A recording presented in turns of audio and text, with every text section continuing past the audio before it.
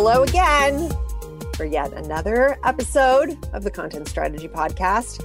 I'm so happy to be back and doing this. I'm telling you, I have a lot of different jobs that I do day to day, and this is one of my very favorite things that I get to do. And, I have to tell you that where this podcast came from is that many years ago, I was having all these incredible conversations with super smart people just across content strategy, content design, technologies, etc. And I thought, I wish that people could be listening in on this. And behold, a podcast was born. So here I am today, getting to talk to yet another smart, amazing person. And I'm so glad that I was able to invite you all along for the ride. And that person, friends and neighbors, is Jordan Craig. Jordan Craig leads the product content design team at Twitter. She specializes in managing well-planned, holistic campaigns. She's skilled in content design, traditional and digital marketing, commercial production, and sales. Jordan, that's a lot of stuff. She brings special expertise in crafting voice and tone style guides and brand guidelines. She has provided strategic directions to numerous nonprofits and associations, such as Pan American Health Organization, Public Broadcasting Service, and the National Museum of African American History and Culture, aka the most beautiful museum in the entire country. Jordan, welcome to the Content Strategy Podcast.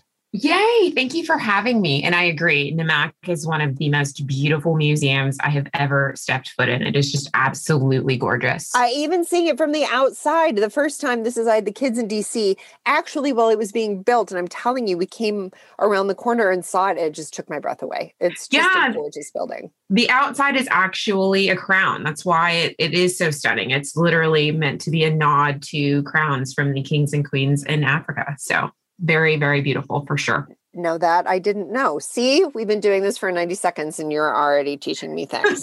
Again, my favorite job. Jordan, a thing that I do at the top of every episode is I ask my very special guest to please tell me a little bit about your journey to content strategy and content design. Awesome. Thanks. Okay. Well, I went to LSU for undergraduate. I started off actually as a broadcast journalism major, and I decided that I absolutely hated the way I sounded on the news and hated my voice on television. So I quickly pivoted to public relations. And from there, I jumped right into working once I graduated. I started working at a couple of different advertising agencies that really focused on nonprofits. I get a lot of joy and inspiration in helping others. So nonprofits felt like the best place for me to start. And I really started to figure out what I wanted to do within the advertising and agency world. And we wrote commercials, right? I wrote scripts and radio spots and things like that. And I thought, I like this, but this is not exactly what I want to do. So I started to pivot into digital. And from there, I started working on, web content strategies. Did that for a few years. And I saw a really awesome opportunity open up at Twitter. I actually sent a good friend of mine who was at Twitter a DM and was like, do you think I could do this job? And she basically said, I think you could pretty much do anything you put your mind to. And I'm so glad I did, because I ended up meeting with my future boss, Dantley. Actually, he was in DC. We sat at a coffee shop and talked for 2 hours. I'm pretty sure I only had 30 minutes of his time, but he really sat there and took his time with me to kind of walk me through what he saw for the content strategy team at Twitter, and the rest is kind of history. So I've been at Twitter for about 18 months, working on a lot of really fun and interesting work. I mean, we've pretty much gone through so much in the last year. It's unfathomable how much work we've actually shipped and launched. So that's how I got to Twitter. Jordan, tell me a little bit about the content design team at Twitter. Where do you all sit? How many are you? How do you collaborate with folks across the organization? Tell me a little bit about that. Yes. Okay. So when I first started, there was actually only 5 content designers at Twitter, and they at the time reported into design directors.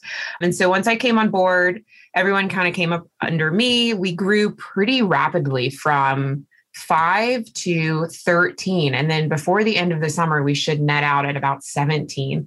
We all currently sit within design and research. We sit horizontally across both the consumer side of our app and then also the advertising side of our app. So we work on product across pretty much everything. Because there's so few of us, we work on almost every project that we worked on ships in some way, which is really unusual when you think about it. So we're spread a little thin, but we do get to work on really cool work. Can you say a little bit more about that?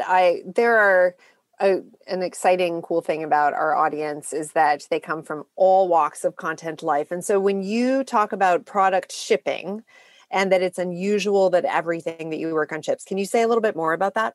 Sure, yes. So within Twitter and within the product itself, we have the luxury of working on things that mean a lot to our audience, right? So the content that you read when you're in the onboarding experience has primarily been touched by my team, or when you're going through something and you want to report spam or abuse or things like that, right? Someone on my team has thought deeply about what those words look like, the level of empathy needed, the voice and tone necessary. And then on the advertising side as well, we're thinking about how advertisers can use our platform to make money. And because there's so few of us, and there's so many designers and researchers, like that's one thing that's really top of mind for me, is to make sure our ratio is more proportionate in the future. But because there are so many designers and researchers on our team, I try to make sure that my team only works on priority work that we know is going to have the most eyeballs on the app. So when you say there's so many more designers and researchers, like how many more? Ooh, I did the ratio this morning just to confirm. We're sitting at about like 11-1, right? So there's a little under 200 designers. There's about 40 or 50 researchers. So we're really working on evening ourselves out this year. I have the luxury of having a boss who really believes in content and knows that we have to have more in order for our team to be successful and in order for Twitter to be successful, because I think there's this misconception that people do not read. And I think that's absolutely false. We see it every day in our testing and our experimentation with our research team, that when people don't understand the words, they churn and leave the app immediately. Or conversely, they will Google how to solve problems on Twitter, which is great. But at the same time, if we can't figure out how to help people resolve their issues within the app, I have not done my job well at all. So, or there just weren't enough of you Fair. in the room at the time that problem was being solved. Absolutely, for sure. I've actually seen over the last several years, because I've been in the UX field for about 20 years, and I've actually seen over the last several years, for a while, people were saying, oh yeah, content is really important. And that was in like the early 2000 teens. And there was more of like an awareness being built, and content was showing up at UX conferences. And it was a little bit behind like, oh, research. Yeah, research is important, which had kind of started to happen a few years before. And what happened then is that content, as like a thing designers and technologists and product leadership care about, a little bit fell to the side, but research has continued its rise. And so it's really interesting to me that the ratios at Twitter sort of bear that out, like that the research team has continued to grow. Have you and what I wonder is it partially what's happening? Maybe I'm like setting you up for this, but is it partially that research is telling Twitter over and over, if people bail if they don't understand the words, we might want to focus a little bit more on the words. Like, is that a thing that is serving your growth? Oh, most certainly. I thank God for our research team every day, honestly, because they literally help us write from such an informed space. And we can see it, right? We can see when we're watching people on the app live and they're struggling to get through a specific page. And I try to tell my team too, that they should be thinking about the way the words represent not only just the words themselves, but the readability of the words. And like, great content cannot fix design it's just bad, right? Not to say that all of the design or anything like that is the primary problem, but good content cannot fix bad design. And there's too few of us to be focused on trying to fix something that's not working. We almost need to like start over from scratch and rethink through the problem. But yes, I think to get back to your initial point, I think our research team has done an excellent job of saying, this is the problem. Some of the easier solutions that we can provide definitely starts at the content level. And we should be bringing our content peers in earlier so that we can all be thinking through these problems holistically versus having us come in later at the problem or process. I would actually say, though, that Twitter and our design and research team has done an excellent job of bringing us in the room at the right time. Like, we sometimes get left out. That happens, no question. But the teams that have embedded content designers have done a great job of bringing us in at the beginning, because we also bring in our localization partners and they bring in their partners. We also make sure that our accessibility content designer is in the room, right? All these things kind of trickle into each other through our working norms and our READMEs. So I want to get back to the working norms and READMEs, because those are two phrases that I would like our audience to understand more. And frankly, I would like to understand more. But, let me back up just a little bit, though, because one of the number one questions that gets asked at any content strategy or content design conference is, the speakers are working in these environments where they do get called and people do want them at the table. How do I get my company to do that? Because I guarantee that when Twitter launched, that was not necessarily the way it was, especially if there are still, there were so few of you, even when you started 18 months ago. What changes that? How does that shift happen within an organization? What needs to exist culturally? For us, we really just proved impact kind of quickly. We were dealt kind of an interesting card with COVID last year. And so some of the COVID misinformation labels really required like a specific tone that we knew we had to get right. So we're working through this and we're iterating and we're working with our research team to split test and figure out if all of that is correct. And once we got that right, once we started to slow down misinformation, I think people started to see like, oh, this is what happens when a person that knows content design, understands the strategy of content, understands content hierarchy. This is what happens. We get it right. People understand. And it's not that we expect sentiment to be high or low, but we can tell when people are happy or very unhappy on the app with our work. Because people are kind of mean, actually. They will let us know immediately. So for us, on Twitter, Jordan. You think you're doing everything right and people still have things to say. So it kind of is what it is at this point. But impact has been our number one strategy, but we've also been able to scale through our tools, which I'm sure we'll touch on in a little bit. Scaling helps our peers really understand and realize our value for sure. So, and talk to me about the role of leadership as well, because it is, I mean, how did you scale? Were you sending out emails to people? Were you showing it in meetings? Were you do you have town halls? Like, how do you get that message out? A lot of education. Yeah, I feel like my first 6 months or so at Twitter was me going around and being like, hi, I'm Jordan. I work on words. What do you do? And then people were literally floored that there was a team that did that. And so it kind of made me laugh because I thought, well, how did you think the words got in there? How did you think it made it into the app? Like, oh. And how hard is it? How hard can it be? It's just words. Somebody just writes it goes out, it's fine. It just pops into the app and there you have it. So there was a lot of meetings. There was a lot of getting in the room where it happens. I knew I was going to be able to slip in a Hamilton reference. I love that. Love that for us. Lots of that, but really we used Writer, our artificial intelligence tool for strings management. Strings is basically how our content is housed within our coding. And because we were able to put our terminology management, our voice and tone documentation, all of that into Writer, we were able to give access to people that wouldn't normally be writing, but sometimes they needed to write in case, we were unavailable. So we gave access to our PM partners, our design partners, our engineer partners, and said, go for it. This has our style guide in it. Once you get done, send it back to us. We'll review. It's not the best process, but this is what we can do for now to make it work. And people just thought it was the coolest thing ever, that they were able to write with something that kind of auto-corrected a bit like Grammarly, and it was within our voice and tone.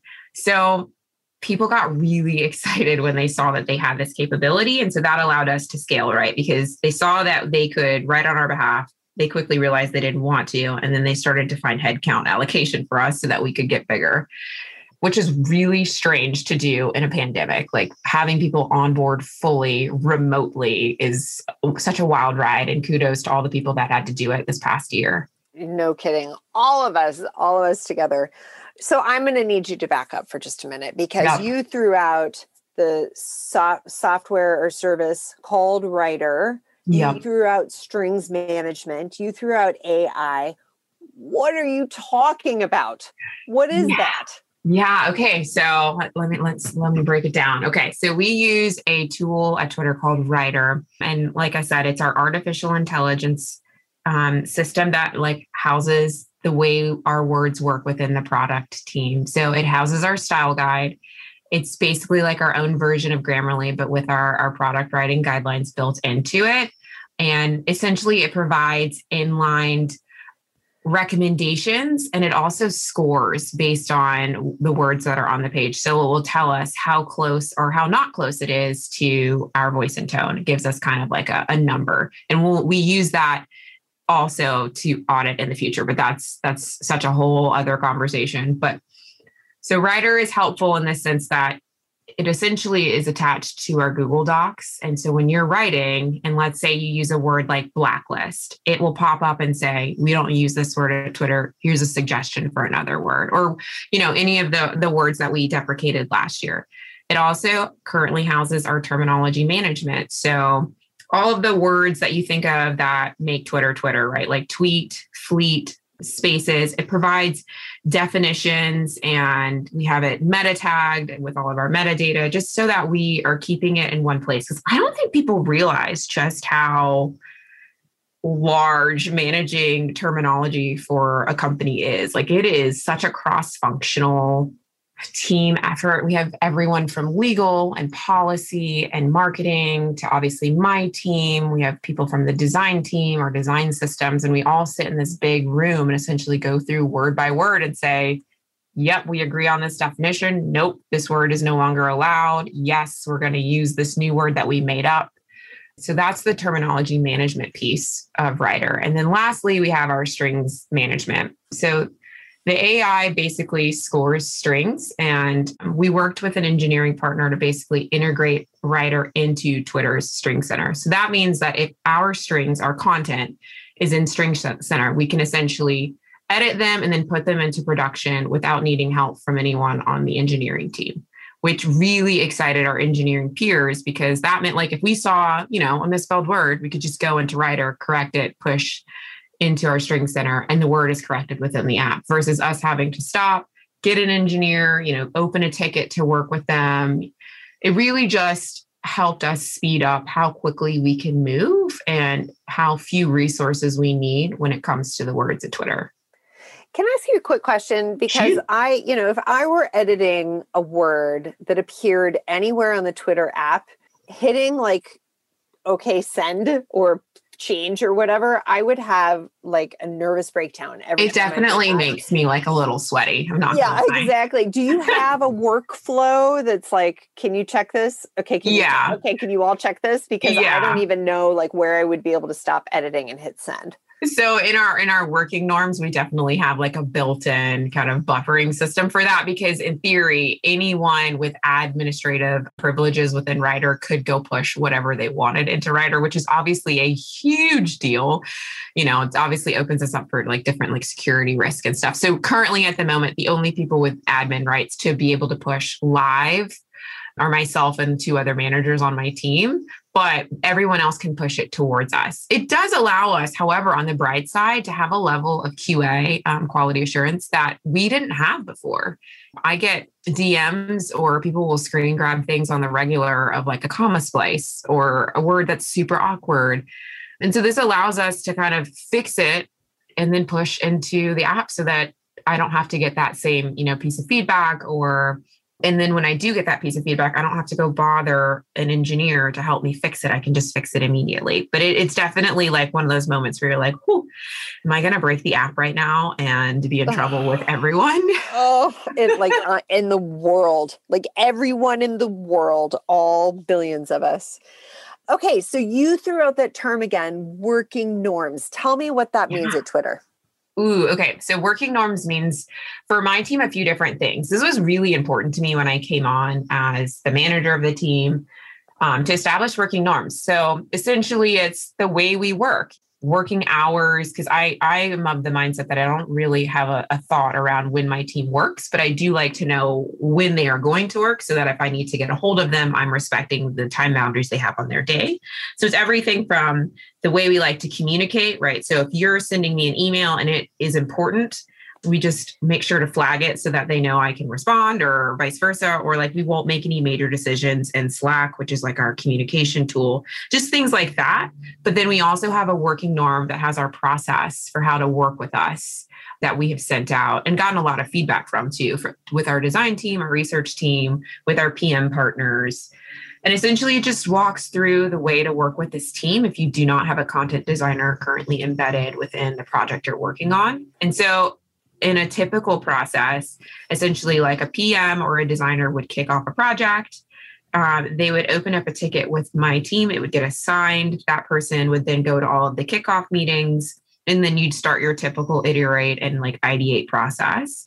And then from there, you become a team with your designer and your research partner, and you're just really working through the designs until it gets to a place that it can be given to Eng to be built. And then if there are other feature edits or things like that, then the process starts back over. But essentially our working norms, we spent several weeks just getting feedback to make sure that it was going to work, because we didn't want it to be overly complicated because then no one would follow it. Or conversely, projects don't always look the same. So it's been definitely a labor of love. I think it's an evergreen document that will always kind of be updated as needed. But we have working norms within our team, and then we have working norms within how to work with us as well. And sorry if this seems granular, but I'm a very curious human being. How is it documented? Like, does it live on like an internal your site? Is it a PDF? Like, where it lives in a few different places. Yep. So we have Google Docs. That's like our primary documentation method. So we have a Google Doc that we have sent out because that's easy to get to, but we have a Confluence page that we send people to often. And then it also lives on our Go Get Words. So that's how you would essentially fill out a ticket. You go to the site called Go Get Words, but that's internal to Twitter. So don't Google that. That won't work for you. But it lives there as well in case anyone has any confusion around that. So it lives in a few places because I'm a firm believer in showing people more than once so that they like truly get it. Like I'll just keep, hitting you over the head with it until it sticks. Do you have to update it in all those places? Yes and no. When we do decide as a team to make an update, because it's such a big deal to get to an updated place, it's fine. Like we don't make updates to it, every week or anything like that. Jordan, I want to take several steps back now from process and details about how work gets done at Twitter and talk to you a little bit about, so you just came into, am I right in understanding you just came into content design as a field of practice 18 months ago? You are correct. I was in digital strategy before, but definitely had some transferable skills. Right. So tell me a little bit then. Like you had a handful of people at Twitter that were like, yes, content strategy, I guess you were called content strategists and have recently transitioned like every other organization it's based on the West Coast to content design for a product. Tell me a little bit about what was your initial impression of like content design as a field of practice, or where were you getting your information about best practices? Just talk to me a little bit about that. Yeah. Okay. So I'm a words person, like words people are my people. So I was immediately in love with just spending several days, weeks, hours thinking about sentence syntax, or when we use this word, it evokes this emotion, just those types of things, just seeing how one casual shift in a word or one casual shift in the way we used a particular verb in a sentence, that made my heart sing a little bit. So I was really excited to get to Twitter and do some cool work because I joined Twitter because I wanted to do some good in the world. I wanted to make a safe space for women, and especially women of color. I wanted to make sure that we had a place on the internet that we could be comfortable and feel safe and free. So that was like the reason I was like, I got to get to Twitter. This is so cool. And then to be able to work on a piece of the product that really helps people be themselves and show up as who they want to be was just phenomenal. But yes, just really got into the world of content strategy. I feel like as a digital strategist, I was doing similar things, right? Like I wrote plenty of voice and tone documentation and I worked on style guides. When I was working with NAMAC, I did lots of content work for them. So I just knew that it needed to be hyper-focused to the way the product felt. And as a user of the product, I could immediately see the places that needed to be updated. So I think that was actually kind of like my lucky charm or my superpower. I knew what we needed to work on first because I had problems with them as a consumer. And I think that was something that my boss, Stanley, appreciated. Like I saw immediately where I wanted to start because he really kind of said, okay, you're here. We need to fix these things, but I'm really leaving it up to you to tell me what you're going to do and how you're going to invest in this team and how you're going to grow this team. And he gave me the tools and the resources that I needed and kind of got out of the way. Jordan, where have you found community with content design? Is that a thing that you have sought out? Are you confident and comfortable kind of like sticking to what you are building at Twitter? Talk to me a little bit about that. Last year at the beginning of COVID, I decided to do something kind of nuts. I said, okay, you got to Twitter. It's your turn to open the door and help other people get in. So I put on my LinkedIn, I did a free mentorship office hours, thinking that like 15 people at most would sign up to talk with me. I was so wrong. I think I got over 450 signups almost immediately. I almost passed out. What? I didn't set up any parameters around it. It was like free reign to my calendar. As long as there wasn't like a meeting at that time, I would meet with you. Gosh. So I met content strategists, content designers, conversational designers, UX writers, copywriters, like anyone that basically felt like they wanted to write in their career in some way signed up. And so that taught me a very valuable lesson about one, having boundaries. But two, I got to hear so many stories and like how people came up into content design. I got to listen to what they were working on and what got them excited and what they liked about Twitter versus what they hated about Twitter, or just they needed help in the interview process, things like that. So that is how I found my sense of community. I still offer free mentorship. I just do it a lot less because I logged, actually, this was the ultimate science experiment for me. I have a sociolinguistics minor. I logged what we talked about, and everyone could be boiled down into 3 different categories. They needed to pick me up, someone to just pat them on the back and be like, you're doing amazing, sweetie. Or they legitimately needed good advice when it came to the words in their portfolio. Or they needed a swift kick in the butt to tell them like, you're going down the wrong path. You need to pivot. That might not be in the best interest for you. But they almost all fell into those categories. And I found it really fascinating because I didn't know what I was getting myself into. So that's how I found my sense of community. And then Twitter itself has just been monumental. There's so many people that are just so warm and lovely that have taken me in and shown me the ropes. They've just been so kind and offered such great advice or given us feedback when we've asked for it for words on the app. So it's been the highlight of my career. I've never felt more accepted in a role than like I do now. I have to say that we at Brain Traffic, we have hosted since 2011 a conference, as you know, called Confab about content strategy. And then last year we launched an event specifically for content design and UX writing as sort of a specialty within the larger content strategy field. And one of the, even more so than we have ever heard at Confab, one of the big things that came up was this. People need mentorship. They need conversations. They need direction on their portfolios. They want to transition or break into this field. And what's more, companies are like, yes, we need you. Please hurry up, get here. But there is this real skills gap, or I'll say experience gap, because a lot of these job postings want 5 to 7 years of content design work. And content design and UX writing is like a field people were doing it, but it didn't exist as such. And there are a lot of people who are doing it may not even know that that's what it's called. That has certainly been the experience of a lot of content strategists coming to the practice.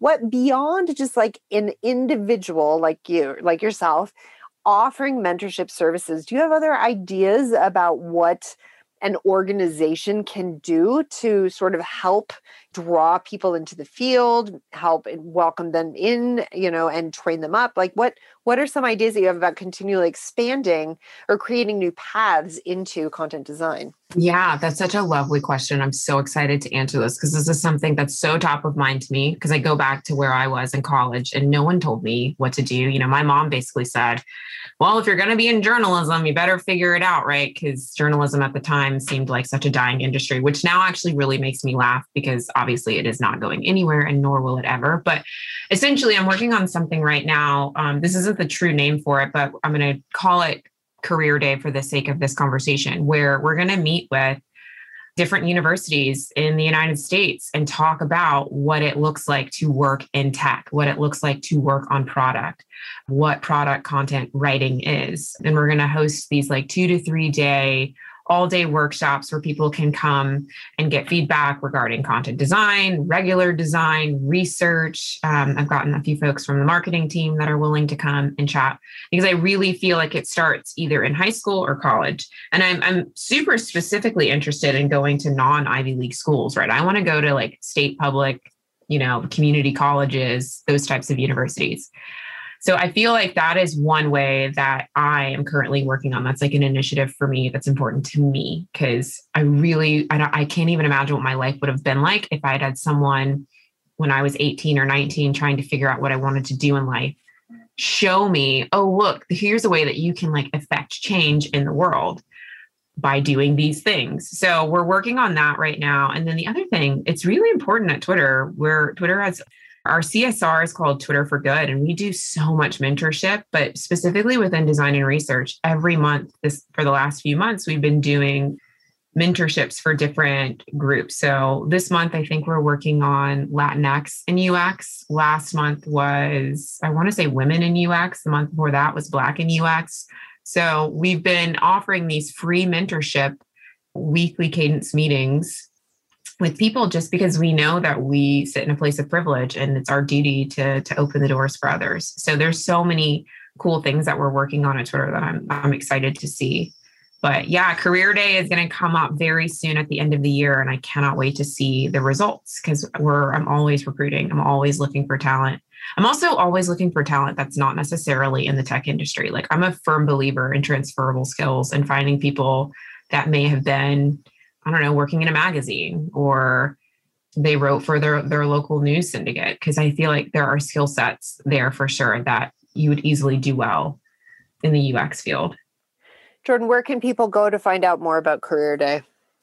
Ooh, it hasn't launched yet, but when it does, I will be tweeting about it at Twitter Design. I'm sure we'll tweet about it for sure, but that is not launched. We're still in the works trying to get a few different universities on board, but I'm really excited because there's just some really good names in here. And it's not just, the major cities that people think of when you think about the tech hubs like San Francisco and LA and New York. I'm talking, we're in middle America. We're looking at Chicago. We're looking at Ohio, Florida. So I'm excited for sure. Minnesota. Oh, wait, that's Minnesota. Absolutely. Jordan, where can people find you on Twitter?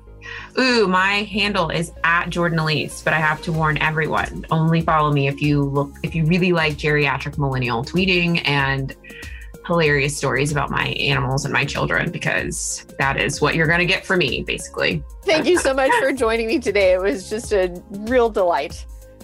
Thank you for having me. I'm so excited to be here and to have chatted with you today. I really love this. Me too. All right. Take care.